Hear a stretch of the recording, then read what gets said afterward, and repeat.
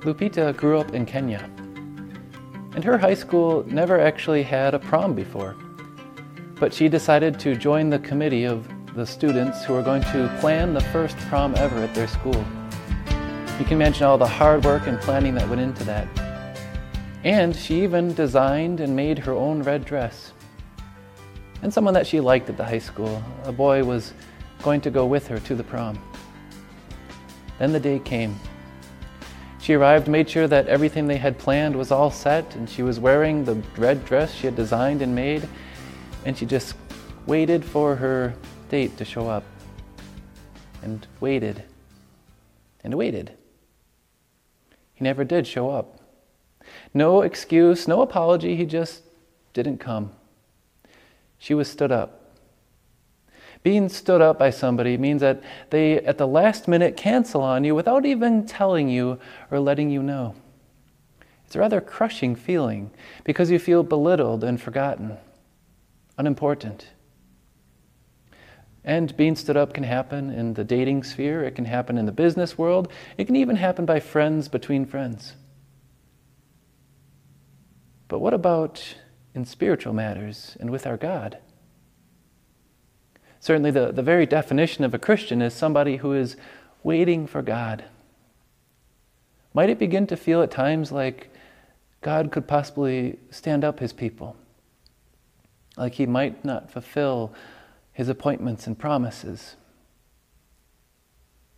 Well, today we celebrate Pentecost, and we see just why we never need to worry for even a moment that God will come through and he will meet every appointment that he has made with us. We look in Acts chapter 2. The disciples certainly were excited at those days after Easter. They knew that Jesus was alive, that God had kept his promises, the promises made from the beginning of time to send a Savior, one who would be born. And after his death, they were excited about the resurrection as he declared his victory and appeared to them for 40 days. But God had one more appointment to make with them. Before Jesus left them and went into heaven, he told them to wait. He didn't say how long, but they were to stay in the city of Jerusalem for a few days. And the disciples stayed in the city, expecting something wonderful and mysterious to happen as God fulfilled one more appointment with them. Waiting isn't always easy, even if it is only for a few days. Sometimes we get impatient when someone takes more than 5 minutes longer than we expect. How long would the disciples wait for Jesus to do what he had promised and make his final appointment with them? This world we know is not very good, particularly at waiting, especially waiting on God. God gave that promise at the very beginning of time that one would be born, the Messiah, who would deliver this world from sin and death, free us from the devil. It didn't take too long for the world to turn aside from this promise, to forget it. And even at the time of Noah, when that promise was once again shared by all, it didn't take long for the Tower of Babel and for everyone to forget. Waiting doesn't come easy, even for God's disciples. Consider Thomas. Couldn't he have just waited with eager expectation to the third day when Jesus would rise to life? Would the disciples hold on? I don't know what they were thinking or wondering, but what did they think as day 2, day 3, even day 9 passed by? God said a few days. How long should we just stand here in Jerusalem waiting? Did they begin to wonder if God would follow through on everything he had promised? Would he make his appointment? I don't know. But they didn't have to wait much longer than day 10. The day of Pentecost came. And when God carries out his appointments, he fulfills them decisively. We read in Acts 2, when the day of Pentecost came, they were all together in one place. Suddenly, a sound like the rushing of a violent wind came down from heaven, and it filled the whole house where they were sitting. They saw divided tongues that were like fire resting on each of them. They were all filled with the Holy Spirit. God kept his appointment. And God made it very obvious that he had come to meet his appointment with his disciples. It's hard for the author here, for Luke, to describe for us, but he says, what looked like fire divided and separated in the form of what looked like tongues on each of them. And there was a loud noise rushing from heaven. Though there was no wind, the crowd, apparently of thousands, heard that noise. God had come. He had kept his appointment. And it was clear for the disciples that now God was going to fulfill his promise. Firstly, note that the disciples weren't waiting alone. They were all together in one place. It's never a good idea to wait on the Lord alone. When you're alone, you can't be encouraged by fellow believers to hold on to the promises of God. And when you're alone, you can't encourage others to continue to wait for the Lord with eager expectation and to look to his promises. God's disciples here were gathered together in one place. And God has always desired that his disciples gather together.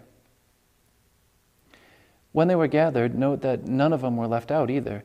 Even if we happen to feel alone, we know that God never designs to leave us alone.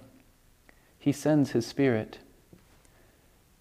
They were all filled with the Holy Spirit and began to speak in other languages. The tongues divided and separated and were above each of them. The Holy Spirit is sent to each and every believer. This is what the Scriptures make clear.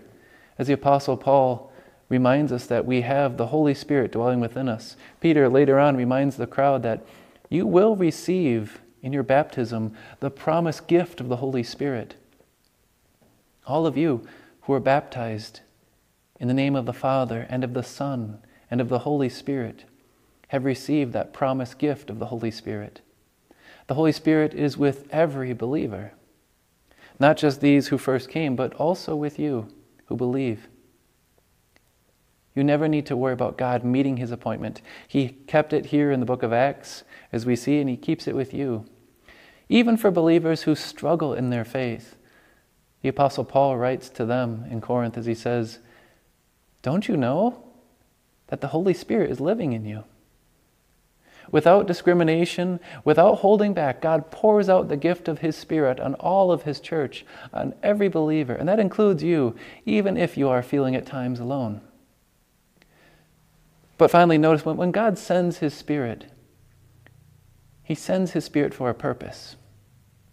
The disciples weren't speaking gibberish and they weren't falling into convulsions under the influence of the Spirit. No, it says, they were all filled with the Spirit and began to speak in other languages, since the Spirit was giving them the ability to speak fluently.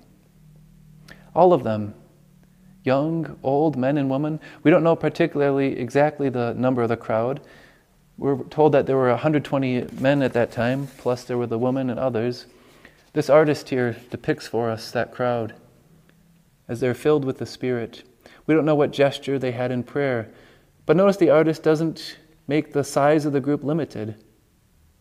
Every believer receiving that gift of the Holy Spirit for a purpose, to spread the message.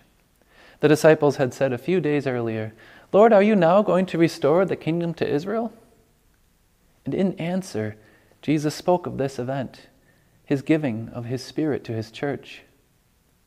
To restore the kingdom to Israel, Jesus designed that his church, by his Spirit, would spread the gospel message and his kingdom of grace would grow. The Holy Spirit comes to God's gathered people who are gathered in his name. He comes to every believer and he comes to equip his church to spread that message of Jesus. It says that as they're gathered, their numbers were added on. And the Lord added to their number that day 3,000 believers. Notice God gets the credit. God's the one who calls others to faith and brings them into his kingdom. And the kingdom of Israel is restored as the Holy Spirit dwells in the hearts of God's people and they trust in him. And by grace, their sins are forgiven, and they belong to their God and look forward to his everlasting kingdom. That restoration of the kingdom is still being carried out by God's Spirit and through his people.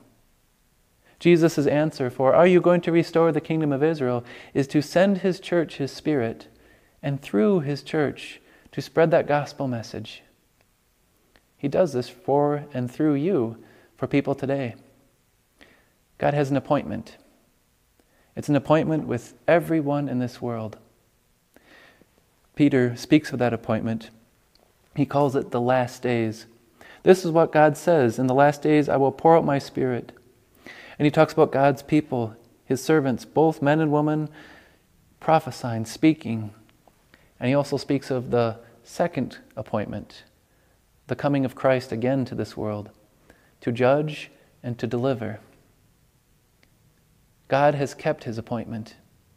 It's an appointment that he made at the very beginning of time. He said that one would be born into this world. And that man, Jesus of Nazareth, was born. And he kept that appointment. And it's not the appointment that you and I wanted to face. He said, I must go to Jerusalem. And when he was waiting that night, he didn't have to wait long for his appointment, as the soldiers came to arrest him. And the appointment, long foretold in history, of the Messiah's coming was seen as he defeated the devil on the cross and took our place to die for our sins. God kept his appointment. And yes, on the third day, according to the prophecy given by the Spirit, he rose to life. God kept his appointment. And yes, here on Pentecost, 50 days later, he sent out his Spirit. God kept his appointment. And there's one more appointment to come. We are in those last days because Jesus will come again to judge this world and to deliver his people, who by grace have their sins washed and belong to him. So God kept his appointment. But might you and I end up failing to keep our appointment with this world? God never stood us up. But might we, the world around us, our friends, our neighbors, if we don't by his Spirit continue in what he has given us, sharing that message and that gospel? Imagine if God had failed to keep this appointment. How long would the church have lasted? Would that small group of 120 believers continued very far? Would they have reached 3,000 people that day? Would they have been able to speak fluently and carry the message to many languages and nations? No doubt you and I would not be gathered in his name. No doubt the Christian church, if it even still existed, would just be some small corner of the world and just a small group of people gathered on some remote island. But God did keep his appointment. If he had not, we would be doomed to hell and under the sway of the devil and destruction. But God kept his appointment so that you and I have his Spirit, have forgiveness and the promise of eternal life, and we wait for the Lord, looking for that appointment to come when we will be with him. So in the meantime, we have an appointment with the rest of this world to share that message of the news of Jesus and of a God who always keeps his promises. He has sent his Spirit to you and to all of his church. And he sent his Spirit for the purpose of us sharing his message, so that we can join along with every believer in saying, may the grace of our Lord Jesus Christ, the love of God, and the fellowship of the Holy Spirit be with you. Amen.